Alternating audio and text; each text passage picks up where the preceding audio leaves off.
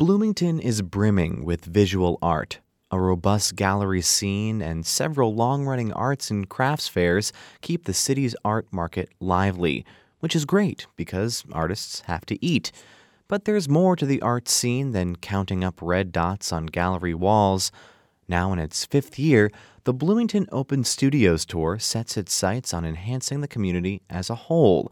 WFIU's Yael Cassander spoke with some of the artists who organized the tour.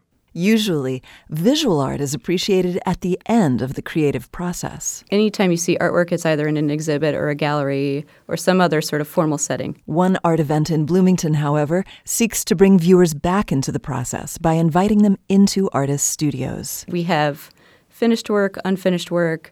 Our tools are all around us. It's a very approachable setting to start a conversation about artwork. Why do you make it? How long does it take you? Why you even appreciate art in the first place? Mary Uthapuru is one of 37 artists eager to tackle those questions from visitors to her studio during the Bloomington Open Studios Tour, also known as BOAST. For its 5th annual rollout, the tour is placing a particular emphasis on revealing the art-making process. One of our initiatives this year is a requirement that all of our artists demonstrate their work. Or if they're a blacksmith like Michael Ann Carley. I can't have a big fire and sparks flying around, so I will have a variety of different stages of the work so that people can see how it's done. I can pseudo-demonstrate hitting a hammer on the anvil. Giving visitors a chance to see the sparks fly, even figuratively, gives visual art a boost that might allow more people to connect with it. Organizers are launching 2 other strategies this year for the same reason. They'd noticed that a lot of people in past years used the tour as an excuse for a bike ride. A map developed in tandem with a local bike shop suggests safe routes from studio to studio and incentivizes cyclists with prizes. And for everyone else, there's now a mobile app. They can favorite any artists they like, and so they can format their own tour based on how they want to experience it. The way BOAST veteran Elizabeth Busey describes it, it sounds almost like trick-or-treating for grown-ups. There are 400 houses in our section of the neighborhood, so unless you have a child or a dog of a similar age, etc., you don't know those people, and they'll come in and they will say, "Oh, I live over here. I didn't know you were an artist."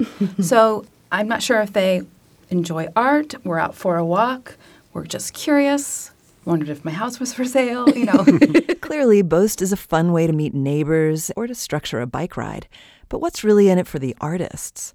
Is this the best way to target art buyers? I had to point out that not every local artist would agree. Some artists seem only to be interested in having their work represented at the so-and-so gallery in Chicago or New York or Los Angeles. What would you say to those artists in terms of your interest in generating a local presence and in building a local artists community via such efforts as BOAST?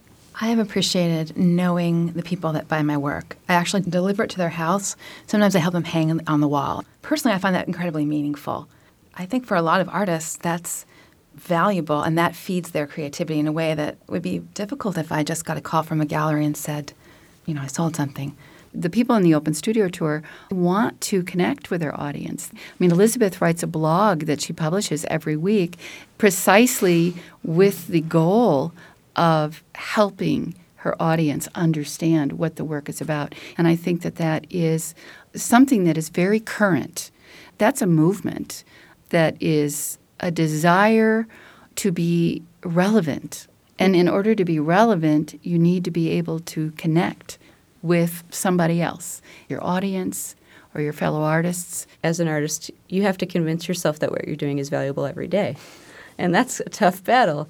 But if you know that there are people in your community who are excited about what you do, and each time I see them, their eyes light up because I showed them something they didn't see before, that's something that I can run on for an entire year. Of course, regular meals help with that, and having the means to light up the studio along with visitors' eyes. But the tour's mission goes beyond material concerns. We really have walked away from our only goal being to make sales. It will be great when it happens, but we're really trying to build relationships and make the community a better place. For WFIU Arts, I'm Yael Cassander. The Bloomington Open Studios Tour takes place Saturday and Sunday, June 4th and 5th, and kicks off with a preview at the IFL building on Friday the 3rd from 6 to 9 p.m.